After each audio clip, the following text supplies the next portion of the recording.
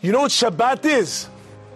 It's a day when we're meant to totally stop in order to reconfigure and remember God runs the world. We're not in charge.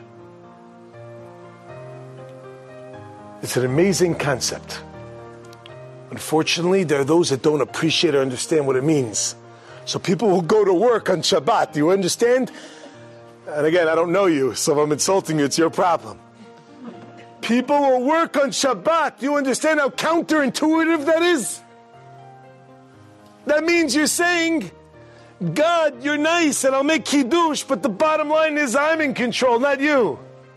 That's why I'm going to go to work on Shabbat. One who understands that God runs the world says, of course I'm not going to work on Shabbat. I'm not doing it anyway. So what does God do? He says, stop. Shabbat Shabbaton. Sheshet Yamim Te'aseh. It's going to be done. Uv'yom HaShivi, Shabbat Shabbaton Hashem. Kodesh Hashem. We stop. We stop completely and totally to be able to actually connect. And then you get into this, we disconnect in order to connect, as my friend said.